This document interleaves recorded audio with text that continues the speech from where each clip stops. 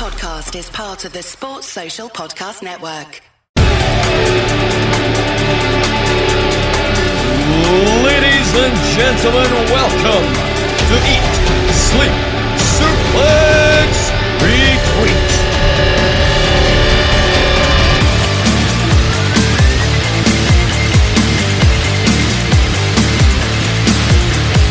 What's happening, everyone, and welcome to Eat, Sleep, Suplex, Retweet. I'm your host this week. I'm Derek Kernahan, and today we are discussing one-time champions. Now, before I introduce my panel, just to let you all know where you can find us on all good social media outlets such as Facebook, Twitter, Instagram, YouTube. I am at Suplex Retweet. Go and check us out there, guys, as well.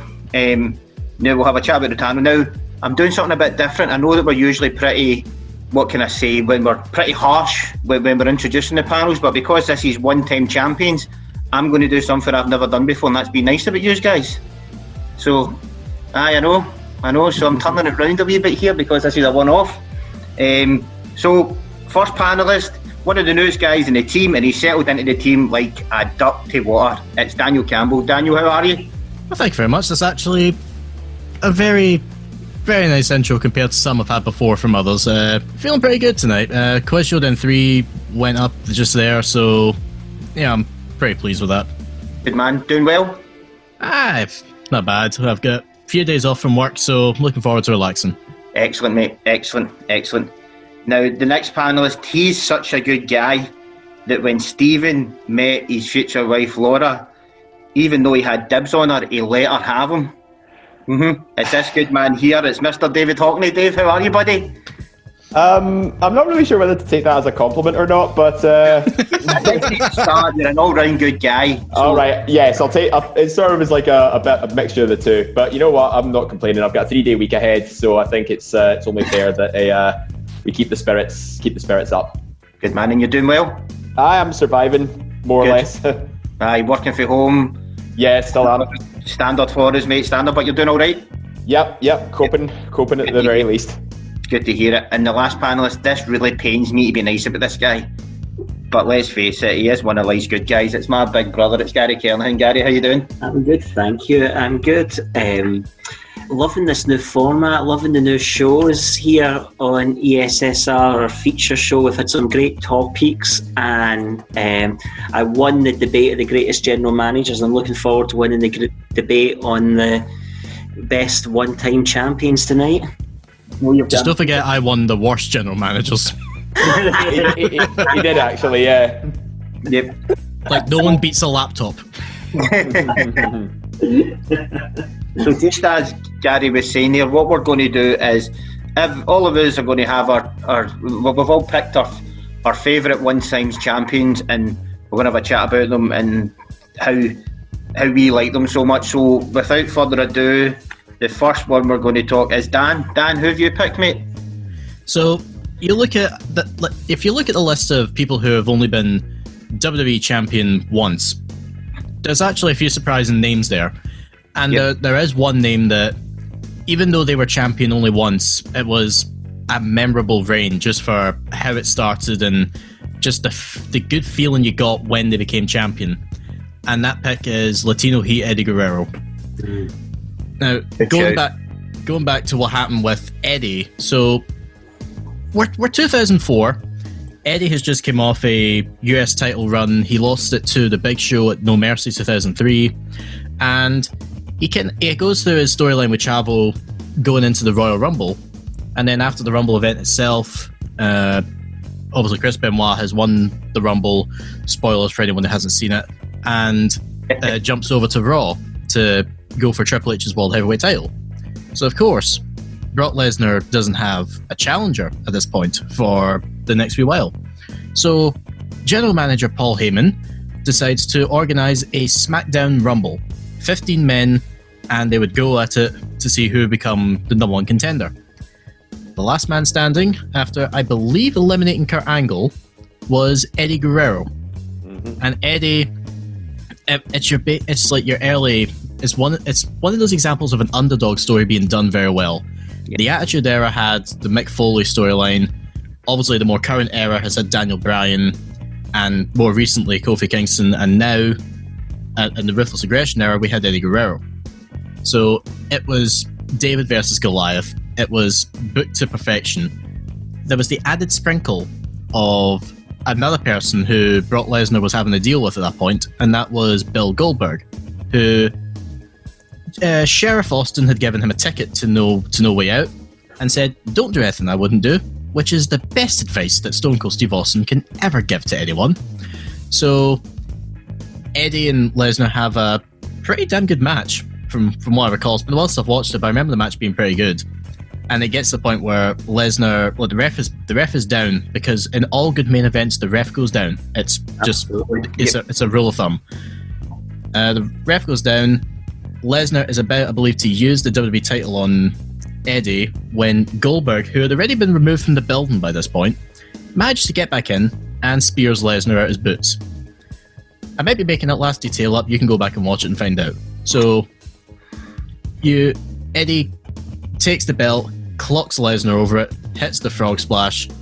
1, 2, 3, and the pop he got was just incredible. That pop, Daniel, I think that ranks up there with some of the best reactions that you ever seen. The outpouring of emotion, people loved it. I think it's up there with Mick Foley's title win, who you mentioned earlier on. Yeah, it was just amazing.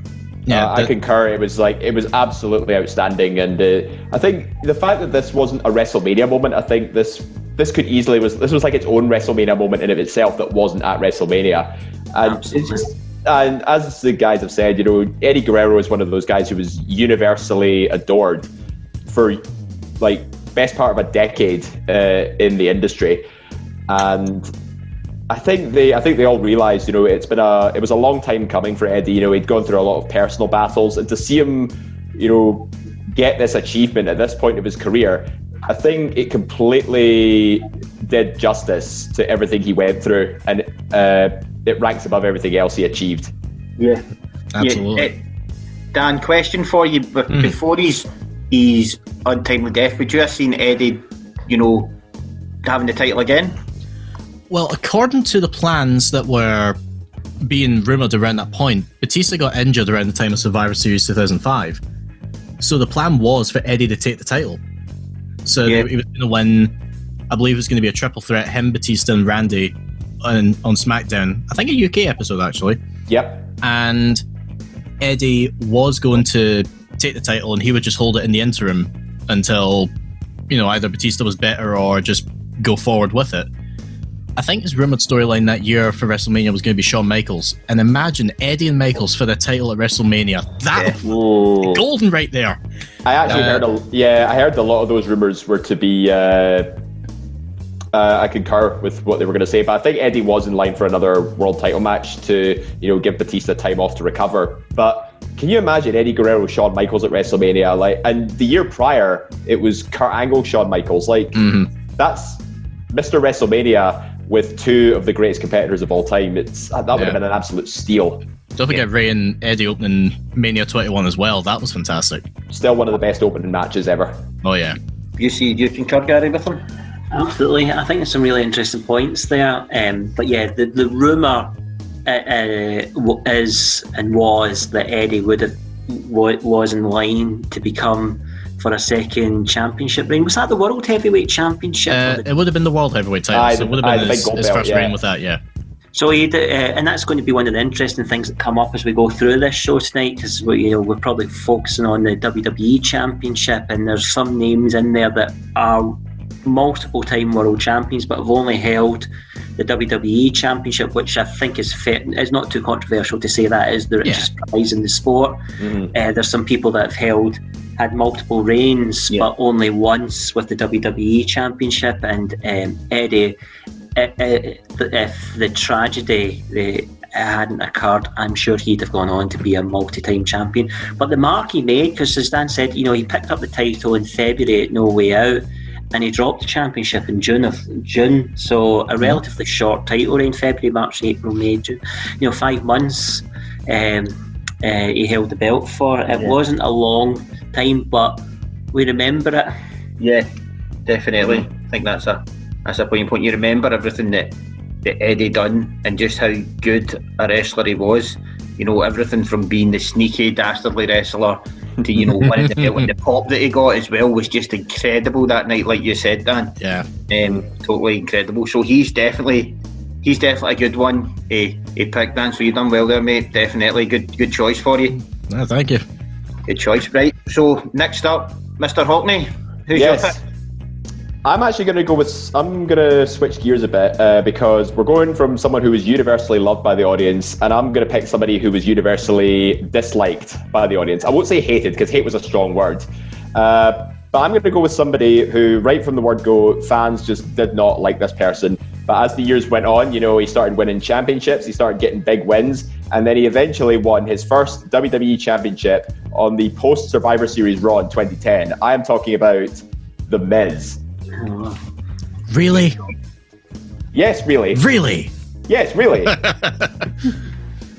Yeah, so I have to admit, I wasn't a huge fan of The Miz at first, because first time I saw him on WWE TV was part of that 2004 Tough Enough competition hosted by Al Snow. He didn't win it, but he was runner-up, and I think it wasn't in 2005. He didn't show up then, but in 2006 he was sort of given the role as the SmackDown host, as it were, and he just floundered in the role. You know, he was botching presentations, he was botching promos, and it was You're forgetting the Diva Search. No, there's a reason I didn't get it. There's a reason I don't mention the Diva Search competition, because it was rotten. But he is one of the best. He's gone on to be one of the best speakers in the game. Mm-hmm. And you're quite right, because back then he was fumbling all over the place. Mm-hmm. Yeah, like this was a guy who started from, you know, humble beginnings. You know, he was humbled by a lot of people. One story I liked in particular about him was Chris Benoit. He was in the locker room and he ate like some chicken wings or some crispy chicken over Benoit's sports bag, and he ended up getting kicked out of the locker room as a result. So he was not liked backstage. But then when he started winning like tag team championships and stuff with John Morrison and stuff, I thought, okay, maybe this could be the start of something. And then as he sort of progressed into his singles run, he won the United States Championship. I'm thinking, all right, this guy's, you know, he's actually getting better now. I'm going to keep an eye on him. And then all of a sudden he changes his theme music and I immediately fall in love with him. Like, all he had to do was change his theme music and get a bit more credibility in the ring. And honestly, I became a massive fan of him. I even had the faux hawk hairstyle, I had the Danger, I'm Awesome, You're Not t-shirt. And see, when he won the Money in the Bank contract that year, I was ecstatic, because it was like, you know, he's been universally hated for years, and yet all he does is keep on winning and winning more and more prestigious accolades.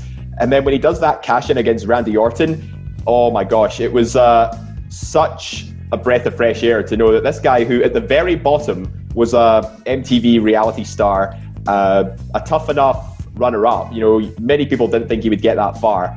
And there he is sitting at the top of the mountain on Raw as WWE champion. I could not help but be impressed with how much he progressed over time, and all while still being universally hated by the audience. It's like, you know, the majority of the crowd can hate him. I don't mind that. I'm still going to cheer for him, and that's what really admires me about, you know, The Miz, is the fact he came from practically nothing, knowing absolutely, like, having no training whatsoever in a WWE ring, and he's worked his way up to become WWE champion. He even went on to main event WrestleMania and defeat John Cena, albeit it wasn't a great WrestleMania. But he, with his amazing promo skills, he'll be shouting from the rafters about that for the rest of his life. He was in the main event and he won. Yeah, I think one of the things that you mentioned there, Dave, as well, the first time that I ever seen The Miz was on The Real World. Mm-hmm. The MTV show. That was the first time I seen him, and I remember it specifically. It was in 2001, and I remember it. I used to watch it, and I remember it because he was such a douchebag on it. You know, he was terrible. He was so bad. He was like, everybody hated him on the show when they all stayed in in the house. And then, you know, I was watching a few years, you know, watching Raw or whatever, SmackDown, whatever it was, and then the next minute you see him come down. I was like, I know his face from somewhere. Mm-hmm. And you're totally right. From what he's done from then to now, well, even winning the belt and still in the company as well. Mm-hmm. You know, he's done well. Gary, What about The Miz for you? I think The Miz is a great shout. I agree with Dave, actually, in a sense I didn't think I'd say. I thought his cash-in was great. I thought his character work was and is fantastic, because in the real world he had already developed his persona before he arrived in WWE. So what he was able to do is turn up the volume, and you've seen many people come to WWE that were very good technically but didn't have the personality, and took them a while to find out who they were. Even, one of the greatest of all time, Stone Cold Steve Austin, when he came into WWE, he was not that character. Was The Miz had been working on that character for some time, and I think Dave talked about the evolution of The Miz, because when he went on to Raw, he changed up his look. He ditched the 3/4 length shorts at one point and sort of wore more serious ring gear. So he just, that little changing of the presentation made him feel different, made him feel fresher. Made him more legitimate. Yeah, absolutely. And I think he's underrated in terms of some of his ring work. He's phenomenal on the mic.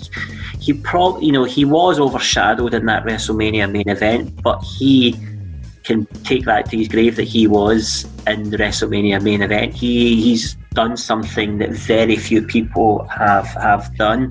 And yes, he was overshadowed by John Cena and The Rock, and it became part of their story. But that's happened to many other people over the years as well. I think Miz is another one that could have, in my view, and should have, in my view, had been a multiple-time champion by now. I think WWE missed the boat with him when he was in that feud with Shane McMahon. And I think we talked about this when we did our profile piece on The Miz as well. They missed the boat. They decided to push Shane McMahon at the expense of The Miz. And I think Miz could have gone on and been, at that time, a very popular champion. And even indeed when he went on to feud with Daniel Bryan, and they could have, the roles had maybe flipped, then they could have had a great programme. So I think Miz is somebody that's always made the most of what he's been giving, but I think he's another one that really should and could have been a multiple-time champion. I think he could have had an excellent feud with AJ Styles. You've got the best wrestler in the world going against the best talker in the business, but I suppose to compliment, the fact that he's not had another world title since. I mean, 8-time Intercontinental Champion from 2012 to now. I mean, I think it's a pretty decent substitute. Dan, question for you, do you ever see The Miz being champion again, like heavyweight champion again? I think they'd be fools not to put the title on Miz again, because you look at, Miz made a very good point on the Talking Smack episode he did with Daniel Bryan that's now gone down as one of his best promos in history. The Miz has managed to go so long and rarely ever get seriously injured. He's had the odd concussion. That is it. He's been able to continue working at such a high level. Every match he does, you can see it's him trying to do the best he can. In terms of his time as champion at first, obviously, like we said, overshadowed by circumstances, The Rock, Cena, and then the booking of John Cena back then. The worst offender of which I will say is the I Quit match Over the Limit that year, where it's basically 30 minutes of John Cena getting his ass handed to him by Miz and Alex Riley, and then within 3 minutes he beats both of them. Miz can do so much better. And I just remember there, so Dave was saying about the whole, having the haircut and the t-shirt and stuff. I still remember him saying that on the Character Changes show we did a few months before lockdown started, and the look on Jack Graham's face when he heard it all. I still have the photo of that. Yeah, I'm pretty sure we did a caption this on our Twitter feed as well, but we did, see if you can dig that out. Yeah, where'd you think I got the photo of his face for that box office draw graphic on Quest Showdown? That was his face? Yeah. Oh my god. Yeah, in the bus. There's a wee plug for Quiz Showdown there, just so you find out what to expect. Now, do you see the thing that sort of worries me about The Miz now is he's in with John Morrison now, he's sort of in this tag team sort of bracket now. Do you see him getting away from that, Dave, and sort of pushing? It's kind of difficult to say at this stage because, Miz is he's obviously age is catching up to him a bit. Maybe not be as competing as much. He's more cutting promos and backstage segments with Morrison now. And I think this was kind of the issue they had back in 2009 when they split up eventually, because they were, Morrison was Intercontinental Champion, Miz was United States Champion, but the management seemed to move towards the Miz and stuff because he was a much more interesting character. I think they could still do that today, but whether it's worthy of a world title feud, I think it's still a bit up in the air at this stage. Well, the Miz, it's an interesting point, Dave, because Miz has been around for some time now. I think he debuted in 2003, so he's on a 17-year career now. Yep. He's 40 this October. Now he looks in phenomenal shape, and as you say, has been lucky with injuries. So one has to think this. He has still got miles left in the clock, but he's not going to go on forever, and the clock is ticking. I remember on the Authority Figures show we did that I think somebody suggested that the Miz could have a potential role as an authority figure or a general manager. I'd love to see. Yeah, that'd be excellent. He'd be amazing at that. He certainly could hold his own verbally. It's actually one of those. It's one of those art imitates life, because it has been featured in one of the WWE 2K games before. There's what I would love as well is just like all the heels and the baby faces are arguing back in the ring, and the Miz for the first time in ages busts out, "When my hand goes up, your mouth goes shut." Question for you before we move on to the next one. Like Gary said, he's obviously in great shape and stuff like that. We know that he could do it, but do you think that they will give him the title push? So we'll start with Dave here. Yes or no answer, Dave? It's a reluctant no. No. Gary? I think so, yes. You think so, yes. Dan? Yeah. Yeah. So yes, I think yes, they could as well. So I hope he does, but I'm not sure we'll go with it. Yeah. So that's a good one, Dave. Nice one. Nice one for the Biz. So now it's my choice. I am taking yous back to the early 90s when this was my time at wrestling. So I'm going for the Ultimate Warrior. Very surprised. I was when I was looking into it, I was shocked that he only had it once, more than anything. But he did hold it for 293 days during that time. So he did hold it for quite a while during that. Ultimate Warrior was in the WWF from 1987 to 91, and then he left, and he came back in 92 again for a few years as well. Won the belt from Hogan at WrestleMania 6 at the Sky Dome in Toronto. And that match was epic. Yeah, still regarded as one of the best WrestleMania matches ever. Those guys, it was just they were the faces of the company then. They were absolute megastars. They were megastars, going against each other. And we got a sneak peek before it of what was going to happen when the two of them ended up in the ring together at the 90 Rumble. We talked about this in our Ultimate Warrior show, Derek, and when you look back at that, they did very little, but they didn't need to do much. It just gave you a taste of it.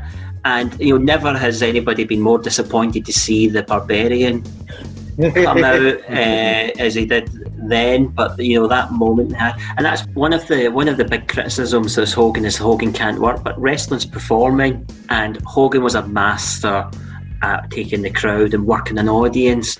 And that day in Toronto at Sky Dome, the atmosphere in the crowd, part of the audience loved Hogan, the other part loved Warrior, and they whipped the crowd up to a frenzy between them. And actually the match went on for over 20 minutes, and for two guys that are, one of the criticism is that they can't work those types of matches, they were in there a long time, and the following year at Mania, Warrior did another long match against Macho Man. Yeah. So the match that they had in WrestleMania 6 was called the Ultimate Challenge, because at the time Warrior was the IC champ and Hogan was the heavyweight champ, and whoever won got the two belts, which is the first time that ever happened at that point in the history of the WWF. So Warrior won the title, held it for a while, had a few challenges. He had a few he had the match with Savage. He had a few things, and then he lost it against Summers. No, sorry, he lost it to Sergeant Slaughter, who at the time was a massive heel at the time because of the whole Warrior took the stage of being, anti-American when the Gulf War was happening and stuff like that. And he got so much heat, Slaughter at the time, didn't he? And it ended up working out well because during that time, Slaughter got the belt, didn't hold it for very long, held it for a few months, and then Hogan beat him. Hogan coming out with his American flag and stuff like that as well. One of the interesting things, like I said, Warrior only had it for, he only held it once. And Dan, are you quite surprised about that?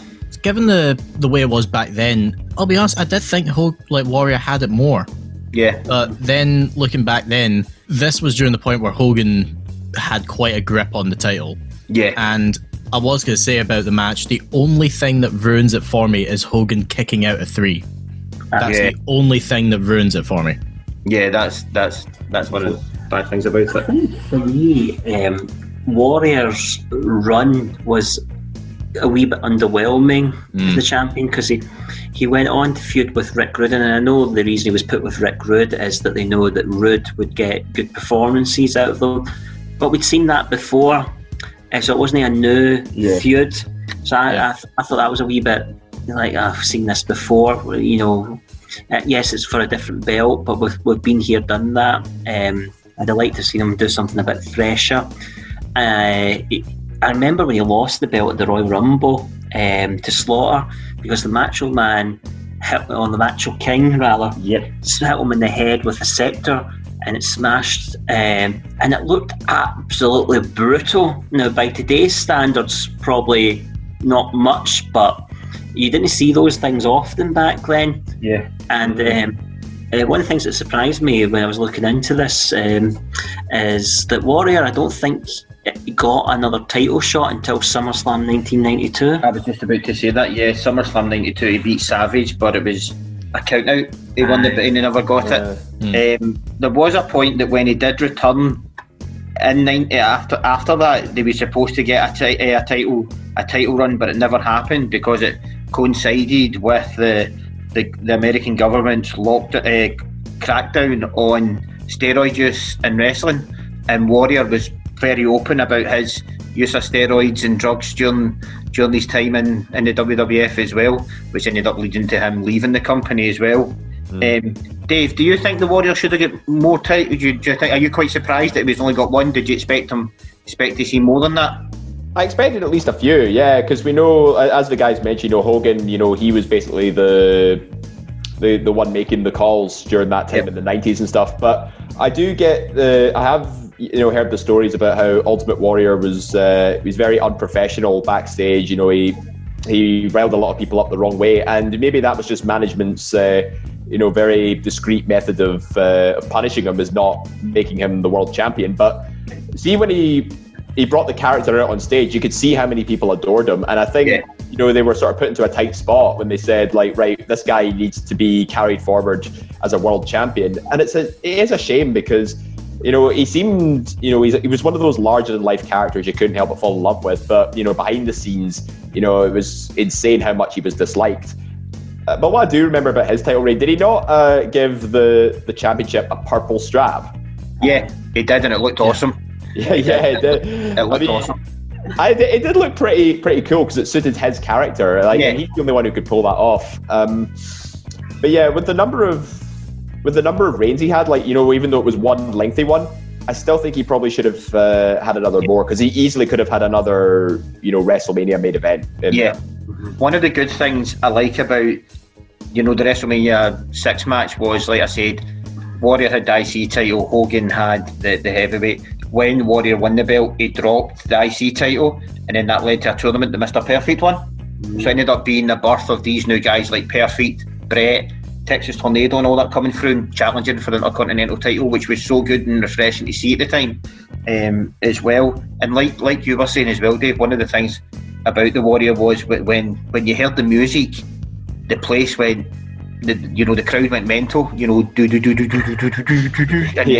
when he ran down and messed about the ropes and stuff like that. He was sensational. Yeah, see when he came out, he looked like he just downed like a 6-pack of Red Bull before coming out, and the results were straight into his eye. Yep, straight into his eye. And the way he was shaking the ropes as well, you'd think like, oh my god, this guy's not done a 6-pack, he's done a 12-pack. Yep. Nah, so I think 24-pack.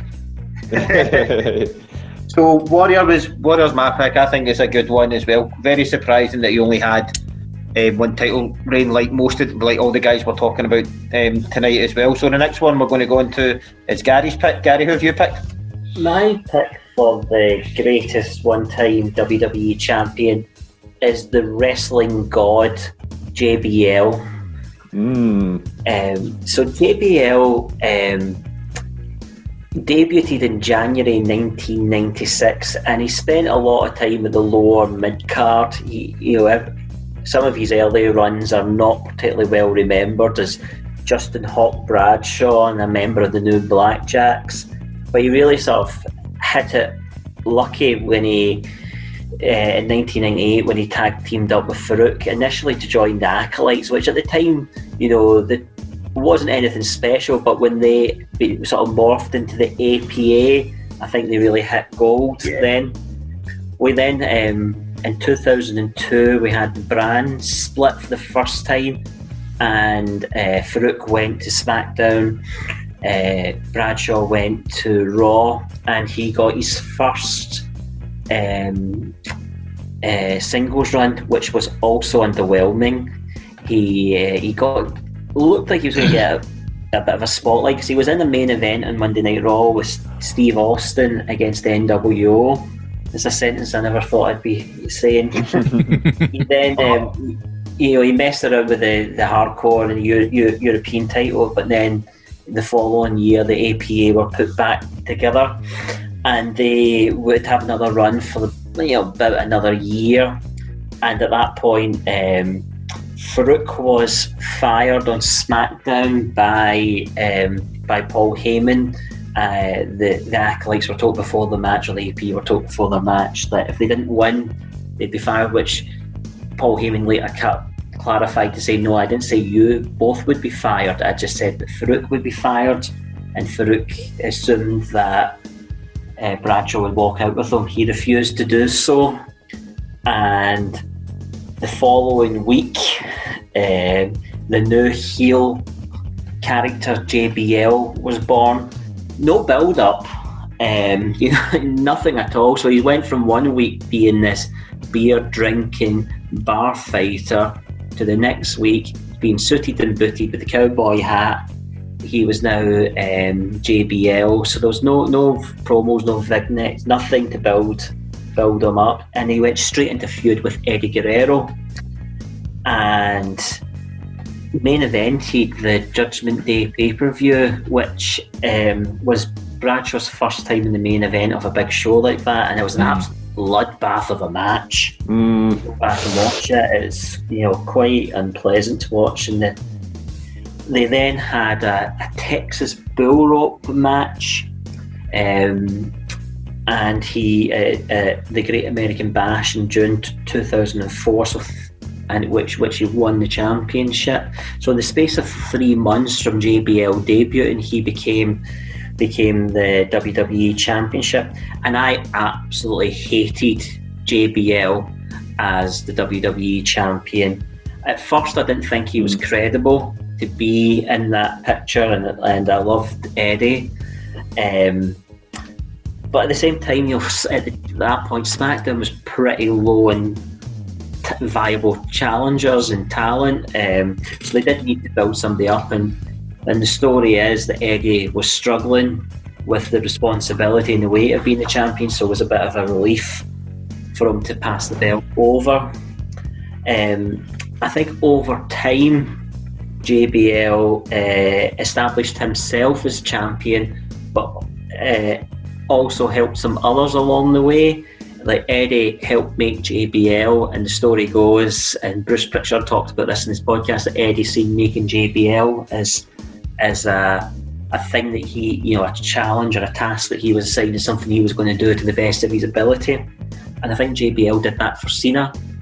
And I know Cena's gone on to be a polarising figure, but at that time in SmackDown, when he won the championship, people loved Cena. Yeah. When I look back at JBL, one of the reasons that made me pick him is I just think he was a very good heel. Like, I hated him and I was supposed to hate him. He wasn't a cool heel. He didn't try to get laughs. He just tried to be a heel. He wanted people to hate him.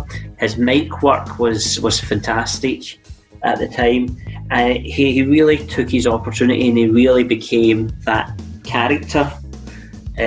So he was fantastic at that.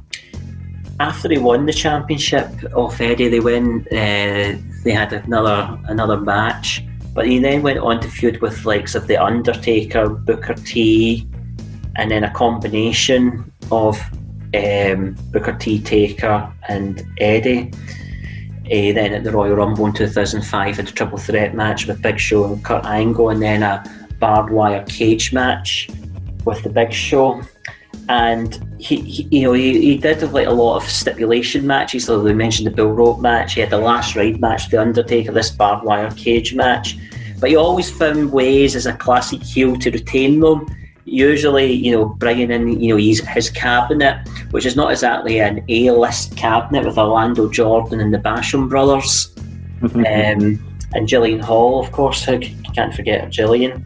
So they were not exactly A-listers, and he got out of so many of those matches like by the skin of his teeth as well. There's a great spot in the barbed wire cage match where the Big Show chokeslams him through the ring, and then JBL's then able to sort of crawl out underneath the ring and wins. There's some clever booking that showed him like always just surviving, just getting through it.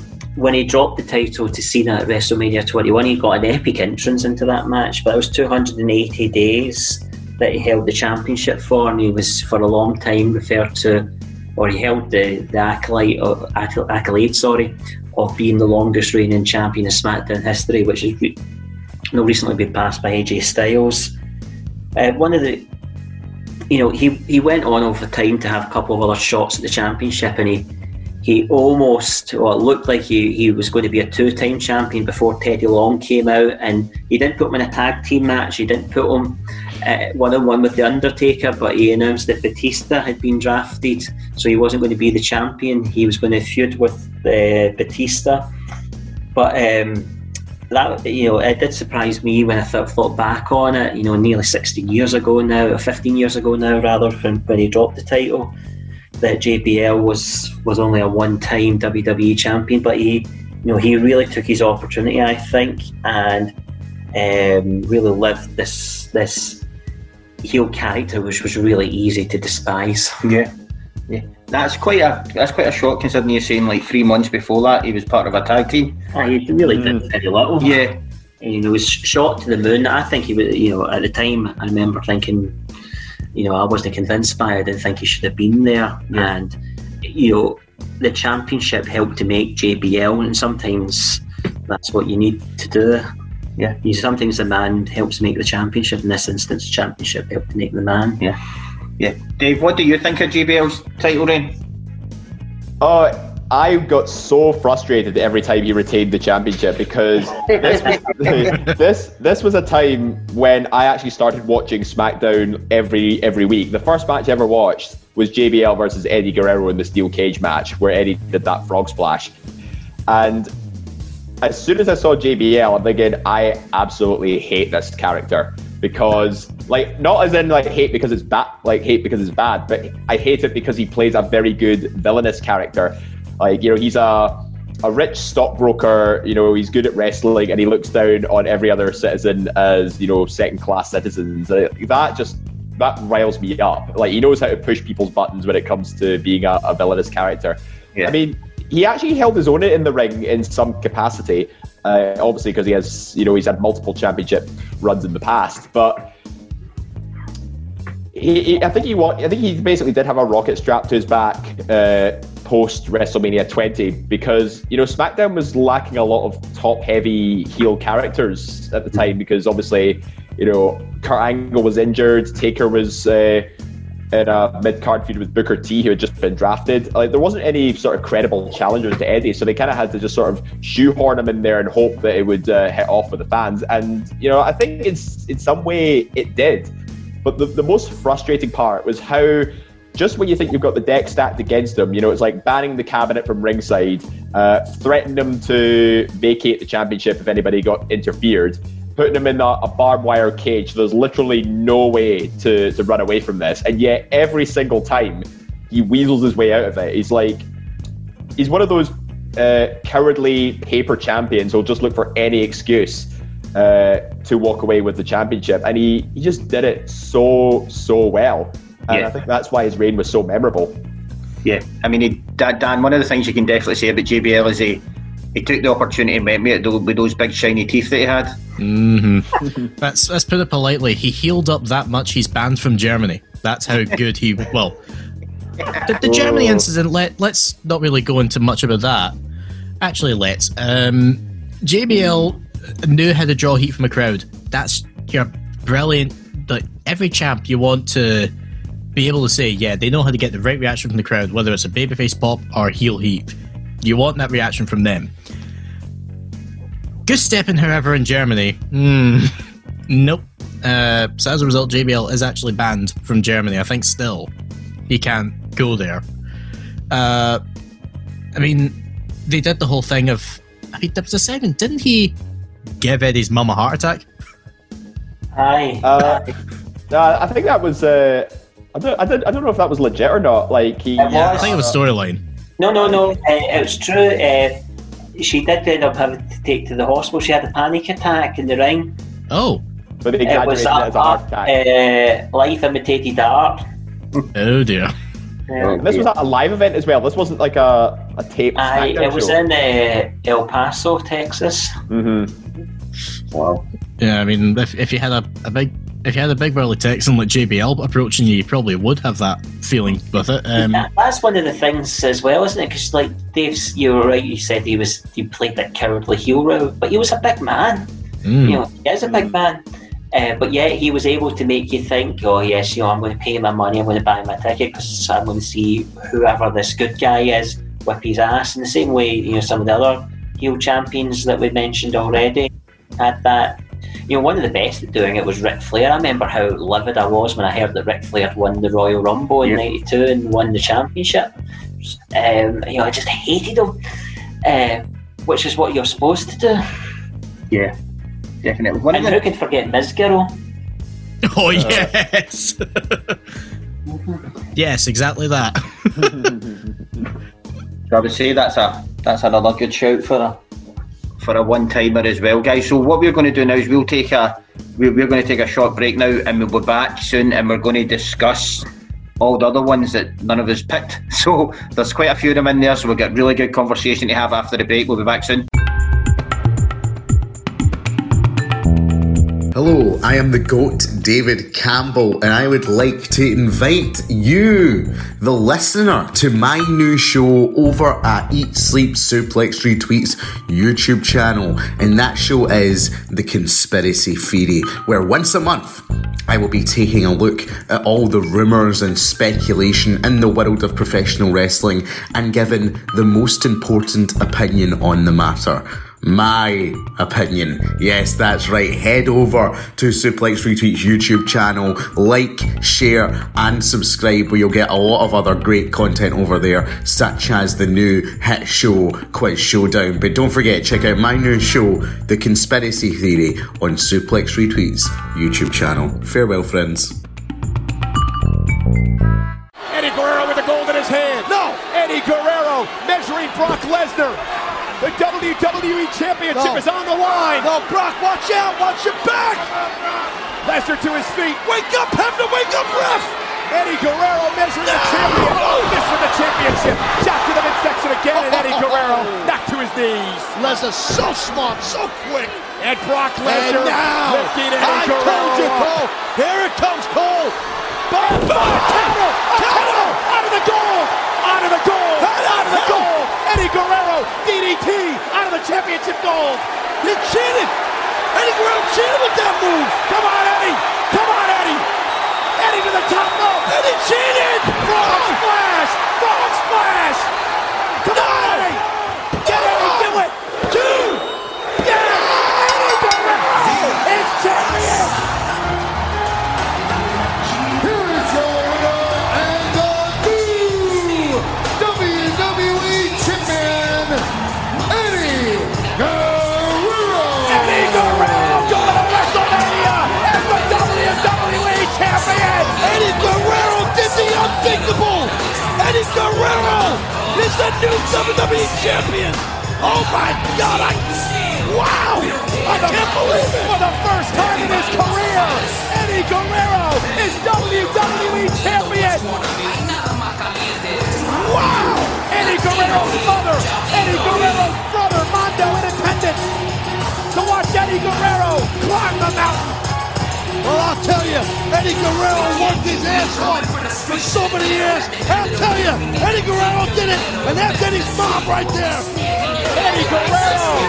Wow! Hugging his mother at ringside! How proud of the Guerrero family of Eddie Guerrero. Tears streaming down the face of Mondo and Eddie's mother. I can't believe it. Eddie Guerrero!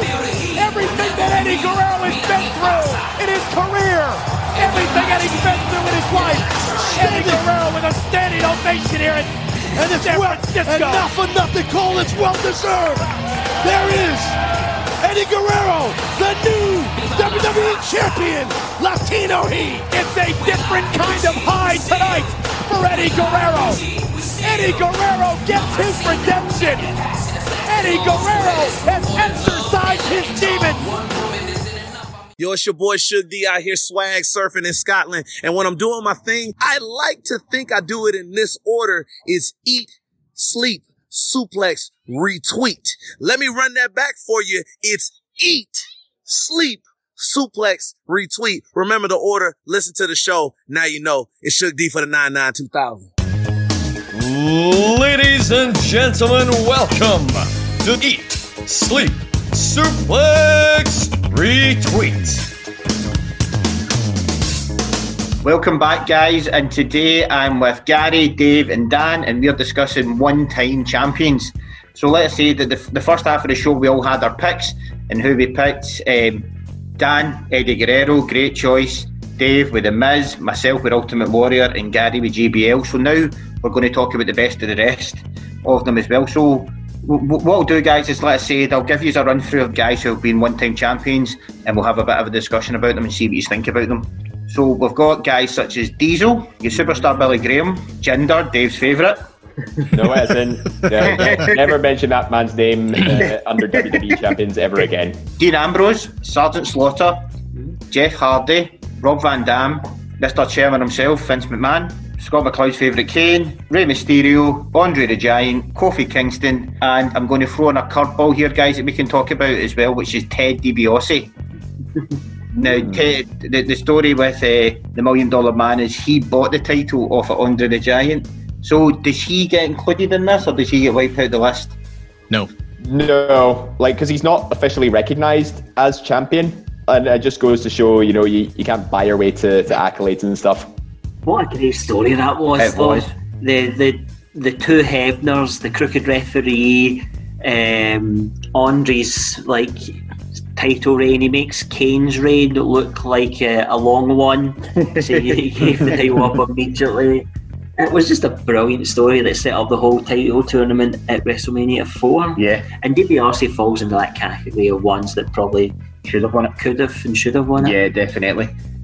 So let's go back to the top of the list, guys. Then Diesel. Surprised that Diesel only had the title once? Very surprised. He had in WWF, he had a long reign. It was like the guts of a year, I think. He was the champion. Yeah, it was over a year. Yeah. Won it very convincingly against Bob Backlund, then lost the best there is, the best there was, the best there ever will be. Bret the Hitman Hart. He had plenty of go-arounds at other challenges for the championship, but came up short. So that's a surprise. We think back, when did Diesel leave WWF for WCW? Was it 96 or 96? It was 96, just after the curtain call. I think that's probably the reason why he never had more than one, because he just jumped ship to WCW straight after. Because he lost the belt in Survivor Series 95 to Brett. Yeah. Mm-hmm. Dan, any guys in that list there I mentioned surprising to you? It's mainly just that the second one hasn't happened yet in WWE, but Jeff Hardy not having another WWE title is probably one of the big offenders, because we all know he's gone on to have multiple world title reigns in Impact. Less said about one of them, the better, but he's still a multiple-time world champion. The only thing is, it's not in WWE. That's the only thing that kind of annoys me with it, because I would love to see Jeff have the title again. I definitely think before he finishes up, he could have it. He has had 2 reigns with the gold belt. Sorry, well, he had that, but like I'm thinking more WWE wise, because like while the big gold belt was good, to me, the image that I automatically think of is Hardy with the WWE title. So there's a couple of folk who fall into that category as well, because like Rey Mysterio's name was mentioned. Rey's runs with the World Heavyweight Championship, the big gold belt. So there are a couple of names that's, they're kind of like trick questions, because they have had multiple, World Championship reigns in WWE, but only one run with the WWE Championship. And I think Booker T is probably one that falls into that category, who's been the World Heavyweight champion, but never the WWE champion. Yeah. So he's the one that stands out for you at the list, would you say, Booker? There's a couple there. There's a couple of transitional champions that you mentioned there, that folk that got the belt for a period of time just so they could facilitate it being passed on to somebody else. So Sergeant Slaughter very much falls into that category, and so does unfortunately superstar Billy Graham. Yeah. Because I loved Billy Graham. He was one of the original characters and influenced some of the people that followed. So those are 2 that jumped out for me in terms of the transitional champions. You could argue Andre the Giant was one of them, because his job was, winning the belt was to facilitate somebody else. Andre maybe falls into the category of people that never needed the championship anyway. Sort of like Piper, sort of. Andre's sheer presence was enough, to make him a superstar. He didn't need a world title to do that. True. And then there was Sergeant Slaughter, because in the Royal Rumble in 1992, President Jack Tunney had set up this rule that former WWF champions would be able to draw their numbers between number 20 and number 30. So you got some of the sort of big guns coming out then, and you knew they were coming out then. Sergeant Slaughter was then into a face run by then.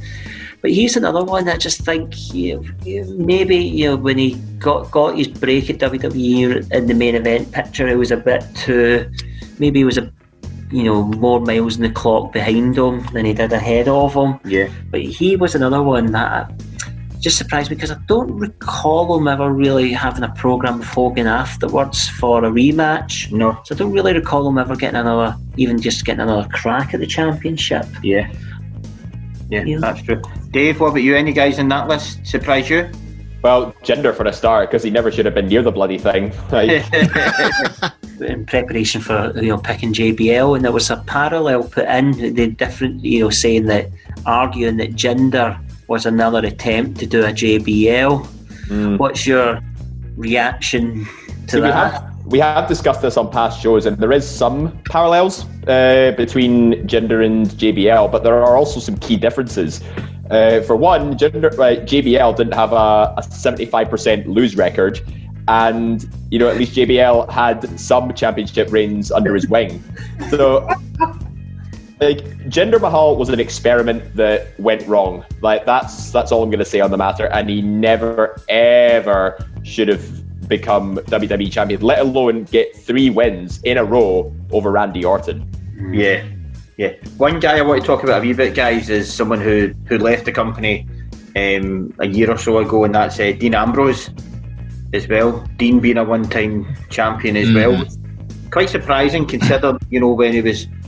The Shield were at one point the biggest thing in the company, and all of them all had their shots at it. Roman had his shot, Seth had his shot. The 2 of them are still doing very well in the company, and Dean sort of got whatever happened in terms of the politics side of things, which we've heard about on the Jericho's podcast they done with him, which was fantastic.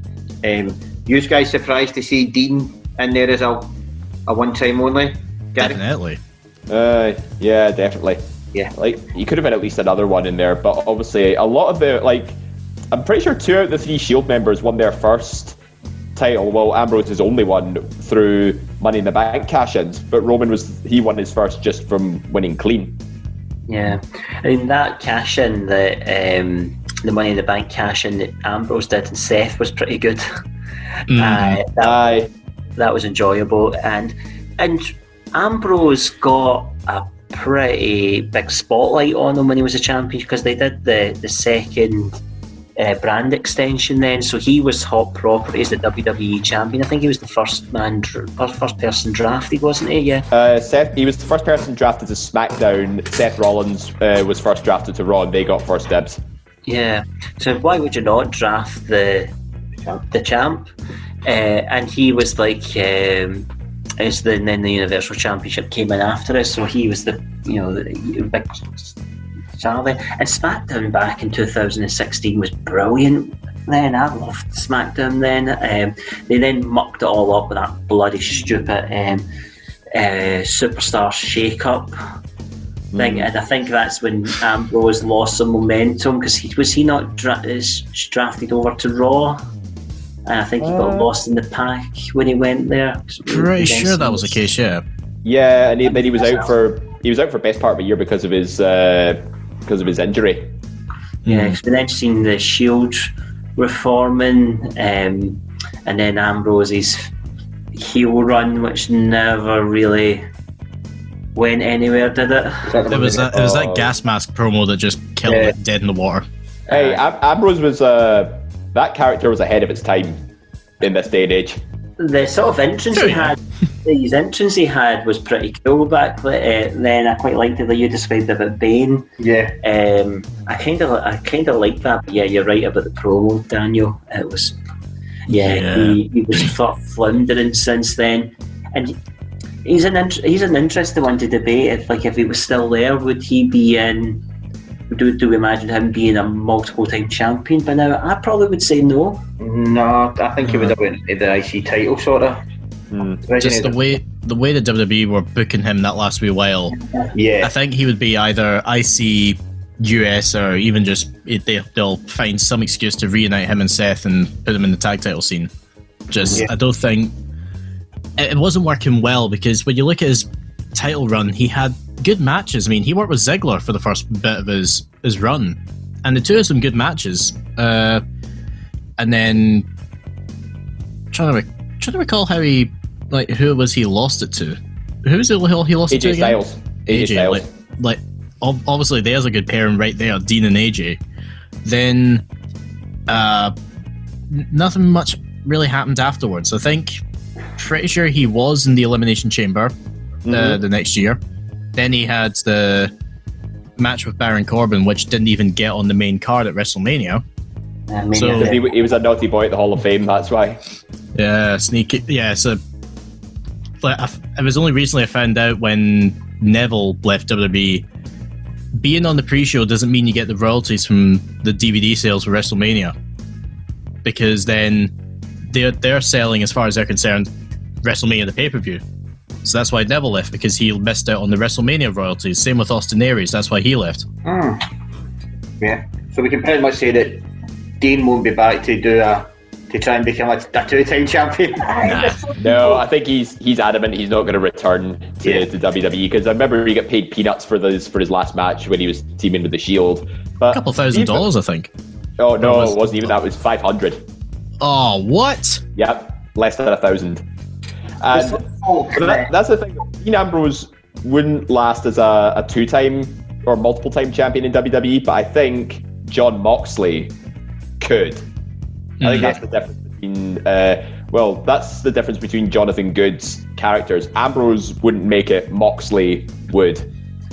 It's interesting because, in WWE, some people have done, had some big fallouts with Vince over the years, and they've been able to reconcile. I don't think anybody would have thought that Bruno Sammartino would have put their issues behind them, that the Ultimate Warrior would eventually come back, that Brett as well. But there's this new batch, And I actually think Chris Jericho maybe falls into this category. They're not just burning their bridges, they're petrol bombing them behind them. And I hope that's not the case, because both, like Jericho deserves to be recognised and enshrined in the Hall of Fame one day. Yeah. But that feels like a bit of a leap from where we're sat just now. Yeah. One guy I wanted to sort of also talk about as well was Kofi Kingston. Now, when he won the belt, such an amazing opportunity for him. He had it for a good while. Do you ever see Kofi getting the belt back, or else is he firmly in with the New Day in the tag team? I think the tag team division now. The way he's been booked, I think he. I really hate saying this as well, because it was the most natural build to WrestleMania 35, and it was the best feel-good story they've done since Daniel Bryan's Miracle on Bourbon Street storyline. But I think Kofi's just been so embroiled with the New Day over the last 5 years that, this is him at his best, when he's interacting with Xavier Woods and Big E. And I know people are saying, Big E should be going on a singles run and he should be like a world champion by now. And I get that. But these guys are sort of like, the much more like PG-friendly version of the Shield, where, they're the most recognized trio in WWE, and they're one of the longest-serving three-person teams. So I think Kofi, I don't see management giving Kofi another singles run. I think they need to keep him with the New Day. Yeah, I think Dave's right. I think WWE management would say Kofi was never supposed to be the WWE champion. They gave him the run, and when he was the champion, he had he had some good victories along the way, but then he was squashed in that match on the actually coming up for the first year anniversary of that match now, when he lost the debut episode of SmackDown on Fox, and he's never been close to the title picture again. I mean, don't mention rematch. So it was an interesting story sort of through the week as well, where it was reported that the New Day had turned down the opportunity for Kofi to go on to Raw as a singles, Big E to be on SmackDown as a singles, and Xavier to manage the both of them, but them still to be branded as the New Day. It's interesting if that was true. It's interesting that they said no to it. I hope they did it. I don't like the idea. I like the brand separation, to be brands separated. This brand to brand invitational nonsense can stop, as far as I'm concerned. But I think Kofi, WWE would say he was never supposed to be. They went with it, gave us an amazing moment at WrestleMania. Kofi Mania was fantastic. I think it's unfortunate for Kofi, but I think it's really unfortunate for Kofi that he probably will never get another shot. Yeah, I agree. Basically, they recognised his dues at WrestleMania 35. For 11 years of service, this is like, that was his moment. To have a go at being a main event player. I think it just fell below expectations in some aspect. Yeah. Dan, I've got a question for you. Mm-hmm. If you ran the company, would you make yourself champion? Well, it's probably the best segue we can give into this one, because I know exactly who you're talking about. And my answer would be no, I wouldn't. Because my focus would be, if I'm running a company, I want to push the people who I'm going to put in the ring. I don't want to push myself. I don't want to go down a theme that seems to run through people named Vince. Because it happened with Russo. It also happened with the guy that you're about to talk about. Yep, Mr. McMahon. Gary, would you? Probably not as champion, but I probably would book myself to cop off with Tori Wilson. Aye, like you done. He played a blinder there, didn't he? Yeah. Mr. Hockney, I know you would definitely book yourself a champion if you ran the company. Why would you assume that? I'd be in the same boat as Daniel. My focus would be on making the best product possible. If I'm going to shoehorn my way in there, I'm not going to come across as a popular guy. I have to remain completely impartial. But if I did get the chance to make out with Tori Wilson, yeah, I'm all for it. He would also book Jinder Mahal as the light heavyweight champion. Just fire Jinder. Yeah. No. You know what? I think if booked the right way, he'd make a good 24/7 champion. So the last two guys that we haven't spoke about here is RVD and Kane.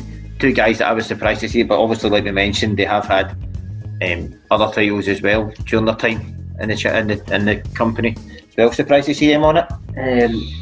Kane, yes, but as you say, he has had the World Heavyweight Championship and the ECW Championship, if you can class that in that category. But the RVD probably needs, if he doesn't wake up most days and kick himself for squandering the opportunity that he had, because he was the ECW and the WWE champion at the same time. That match he won against Cena at One Night Stand was fantastic. I loved the atmosphere when Cena would throw his shirt into the crowd and the crowd threw back at him over and over. RVD for me could have been the WWE champion long before he actually got it, and I thought maybe a wee bit like Kofi that the time had passed him, but they went with him, and he proven that he was not trustworthy as the champion, so he was never going to get another chance at it, as far as I was concerned. Yeah, it was mainly a case of they saw him as a guy who was like, here's a guy who likes a bit of the marijuana, so let's just have him be this cool guy. He doesn't say much, he calls everyone dude, and that was it. Then he jumps ship to Impact and he starts cutting very eloquent promos, and here's the thing, RVD is a brilliant talker.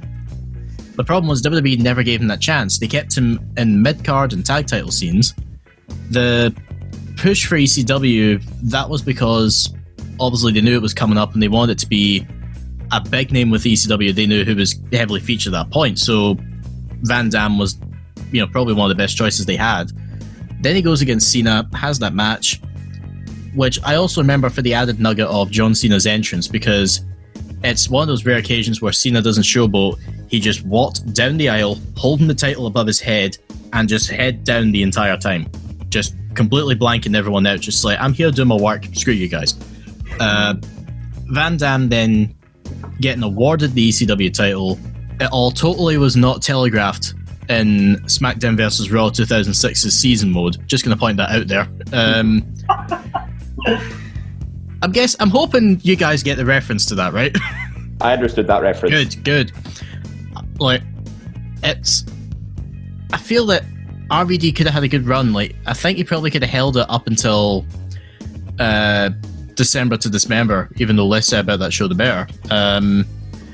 Or even at earliest Survivor Series, he could have held it to about there.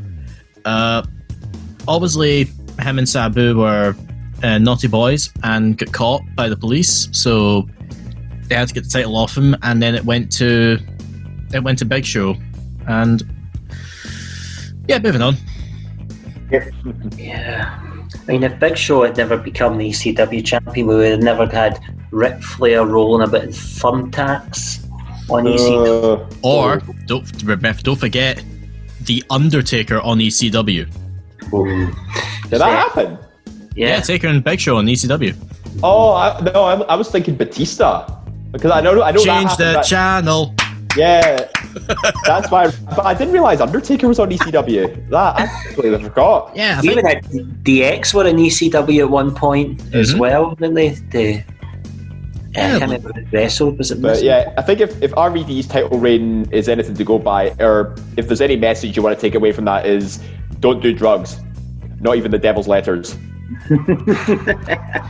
Good point.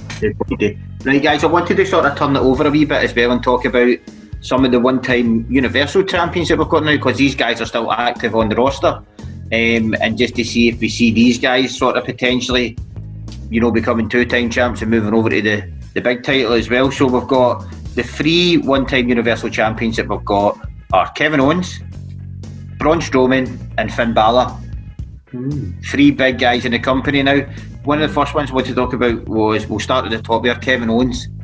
Do you think he could become one of those? Do you think they've sort of missed the boat with him? I think they've missed the boat with him now. Because Triple H is very high on Kevin Owens, because he's not the sort of same cut of cloth superstar that you're accustomed to, because he's obviously a bit of the sort of a bigger lad, but yet he can still do moves that most cruiserweights can do. and he's dynamite on the mic. I honestly don't see why they haven't given Kevin Owens multiple world title reigns. Like, the guy is such an infectious character, and the methods he carried out for his goals, as it were. He wants to put food on the table for his family. He's a family man, even though his methods are a little bit devious. It's a reason to get behind him, and that's why he was so universally adored. I honestly don't see how they've only given him one world title reign as a result. And I don't know if it's because Vince doesn't like the look of him and stuff, but if Triple H is a fan of him, then, and we're all fans of him, he needs to have at least a few more. Yeah, he's certainly got time on his side, but I would probably, if I had to put money on it now, I'd probably say we've seen the last of Kevin Owens with the big championships. He was thrust into the championship picture, the Universal Championship picture. He was never supposed to be there, and some of the people we've talked about tonight were never supposed to be there, but they took their chances and went with it. The Owens was incredibly hot last summer, and the SummerSlam Toronto match with Shane McMahon, he was, like, at that point, one of the hottest things in the company. And if they were going to strike, that's when they should have struck then. Now he's firmly in the mid-card and suffers from 50-50 booking. Yep. One of the other guys, Dan, I think his time has passed as well. They're too late booking him as Braun Strowman. Do you agree with that? It's my problem with Braun Strowman's title run is just more how they booked him. Yeah. Like, I think, had that run just there gone a lot better than just solely based around Bray Wyatt, and then ending it with the way they I'll be honest, the way that Roman won the title, I am very half and half about it, because on the one hand, it's probably one of the best things they could have done to introduce this heel Roman to everyone, but at the same time, Braun only had one storyline really as Universal Champion, and that was Bray Wyatt. You look at the roster, imagine Braun and AJ. Braun and AJ, I think, could have probably pulled off a brilliant main event together. Braun could have even, if you wanted to reintroduce Jeff Hardy into the world title picture, I'd have had Jeff take it off Braun. Like, I'd even go as far to do that. But with how Strowman's title reign went there, I think, unfortunately, it's going to be a while before he gets the title again. If they give him it, I think it's not going to be anytime soon. Yeah. Dave, what are you thinking about Braun? I seen you made a funny face when I said I think his time's went. No, I disagree with that. I think, as Daniel said, he was done dirty with his booking, because I think we all knew that the ending was going to be he's going to drop it to Bray Wyatt. We just didn't know when. I mean, he did sort of have that feud with Miz and Morrison, but that just felt a bit childish and stuff. It was like an episode of Jackass or Pranked and stuff, and it was a bit far-fetched in some cases, but I honestly think if Braun had a more diverse array of challengers and he just steamrolled through the lot of them, that would have been perfect. Just keep delaying The Fiend, keep delaying Bray Wyatt's return, because he was off TV for some time, Bray Wyatt. That's kind of why they brought in the Miz and Morrison feud as well. And this is how I really became a fan of Braun Strowman when he first broke away from the Wyatt family and he got drafted to Raw. He basically just steamrolled through absolutely everybody. He got fitted into the Survivor Series team, which meant, people were starting to think of him as a big deal. And then when he started getting more and more competition, people just started to fall in love with him. And if they had just done the same with that Universal title run, I think it would have been a bigger success. But I think they need to rectify this. I think he needs another run with the title as this full-blown monster heel that he's sort of been reincarnated into. Yeah, I kind of agree with Daniel in this one. I think they missed the boat with Braun. Yeah. Braun had a chance a lot before he got the championship. The WWE could have put the trigger on him, and they didn't. And it took a pandemic for them to do so. And unfortunately, he became collateral damage in in the coronation or the reintroduction of Roman. I agree with the boys at the points about the Fiend. I don't understand why the Fiend wants to be the champion. The Fiend shouldn't be near the championship as far as I'm concerned. There's not a compelling reason for why he wants to be the champion there. And the feud was just fucking boring. It dragged on for so bloody long. All these stupid cinematic matches, which I'm fed up of seeing. I mean, Braun got drowned in one of the matches. And also, he stole his hair, which is criminal, very painful. Yes, if we can both vouch for. And Dave as well. There's just a boring feud, and it just went on for too long. And I agree with the boys, there were 100 better ways to have booked Braun. I would have much preferred to have seen the fresh challengers rather than him working his way through the Wyatt family, Bray, Art Attack, Bray, and then on to the Fiend, and it was just too slow and painful and boring, and And I think you really got Art Attack Bray as a trend now, haven't you, Gary? It's Campbell's handiwork there. All right, the great man himself. Not me, the other one. Sorry, yes, of course, yes, David Campbell, the greatest of all time. Do you see all things Japanese wrestling? He called himself the new face of feminism as well. The ESSR Women's Champion. Going back to one then, do you, Dave? I know your answer to this, but do you see Braun getting a title push? Then I think Dave, you already said you would like to see it. Do you think it will happen? I would like to see it, and I hope he does get it, and I think he will get it. Maybe sometime next year. Dan, what do you think? I'd say probably the same kind of time scale. In the next year, probably is when he'll get it. Not anytime soon, like in the immediate future, but I wouldn't be surprised if, like, maybe SummerSlam next year. Yeah, Gary. Not anytime soon. No. I don't think we'll see it anytime soon either. I would like to see him get it again, but I'd like to see him getting a definite push into the main title match as well. So the last one out of the Universal Championship is who won it, Finn Balor, who's now obviously doing very well in NXT, went back to NXT and is doing very well for himself. Obviously his title reign got cut short with his injury as well. So guys, do you see Finn doing anything, or do you think he'd be quite happy just to sit and, well, not just sit, but be in Florida and NXT all the time now? He's got a pretty sweet deal at NXT, because there's worse places to live than Florida. If you're on the NXT roster, you don't have to travel that far. The house show loop is all generally within that state. They do occasional ones outside it when they were able to do it. So there are worse schedules to have. Yep. Along the way. So, he is an asset to WWE, and are WWE fully monetarising that asset at the moment?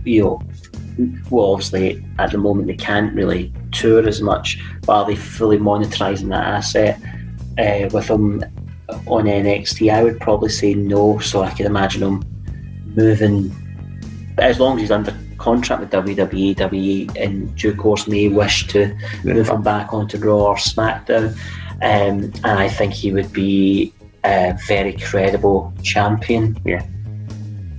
Dave?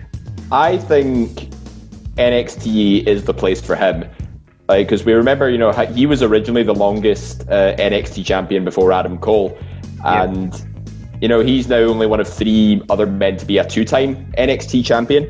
Like, NXT is his battleground, and he's the one where he will stand out as the top star. I think with Raw or SmackDown, he just became another face in the crowd. His injury didn't help him either, so he didn't have that much time to reconnect with fans and stuff. So, and the only time we ever saw Finn Balor on the Raw or SmackDown, everybody was asking, when's the Demon coming back? When's the Demon coming back? And I've seen reports as well, like, people were saying that the Demon became a curse for Finn Balor, and it basically ruined Balor because more people were interested than the Demon. Yeah. In the same way, they were treating the two of them as 2 different people, even though they're technically the same person. Yeah. Like, even in the WWE video games, Demon Balor had an overall rating of 93, and Finn Balor himself only had like 88. So we know the answer to the question, Dave, is next time they go to Saudi Arabia is when the Demon would come back. Honestly, they'll throw any kind of money just to bring the Demon out of his shell. But yeah, in Finn Balor on his own stands out more in NXT, whereas on Raw or SmackDown, people will be more interested in the Demon. Yeah. Dan, you agree with that? I would agree with that as well, because with Balor, I'm happy seeing him in NXT because I feel Balor was used better in NXT. The only really great match he has ever had on the main roster in my mind is TLC with AJ Styles. That was the match that just knocked out the park. You could maybe even throw in the title match with Lesnar as well, because they had a really good back and forth in that one. Yeah. Because I do in my mind, like, if they still want to do like the tri-brand, champion versus champion match at Survivor Series, I am so hoping that AJ gets either Roman or AJ is Universal Champion by that point, just so we can have Balor, McIntyre, and any one of those two in a triple threat, because I think that would be good. As for Balor's Universal title reign, obviously unfortunate it got cut short the way it did. Karrion Kross, unfortunately, also recently a victim of that as well. Yeah. Near enough exactly the same injury. I think Balor could have gone on to good things, but it's probably better now that he's bided his time and now he's NXT champion again. I'm much happier seeing him there. Yeah. I love Finn Balor. The first time I seen Finn Balor was in the garage. He came out as a Demon for ICW, where he, about 8 years ago, me and two of my mates went before, just when it was sort of just went to the garage, and he lost the 0G title to Mark Coffey that night, and that was after that he signed for the WWE. Pretty much that was the last time he was in his last match in ICW, and it was incredible how he came out. I would love to see him back challenging again for the main title. However, I do agree with Dave and Dan what they said there. I do think he's more suited to NXT at the moment. But guys, would you, same question that I asked you for Braun and Kevin Owens as well, would you like to see him come back in and challenge for the main one, or else you quite happy for him to sit in NXT, well, not sit, but to compete in NXT? Gary? I think I can see Finn Balor being a main world champion, if I can put it that way. Yeah, he definitely has the potential to be a main world champion, but I think it has to be just Finn Balor. It can't be the Demon. Yeah. Dan? I would say, I'm happy with Finn to be in NXT just now. If they do move him to another brand, it needs to be in the world title feud.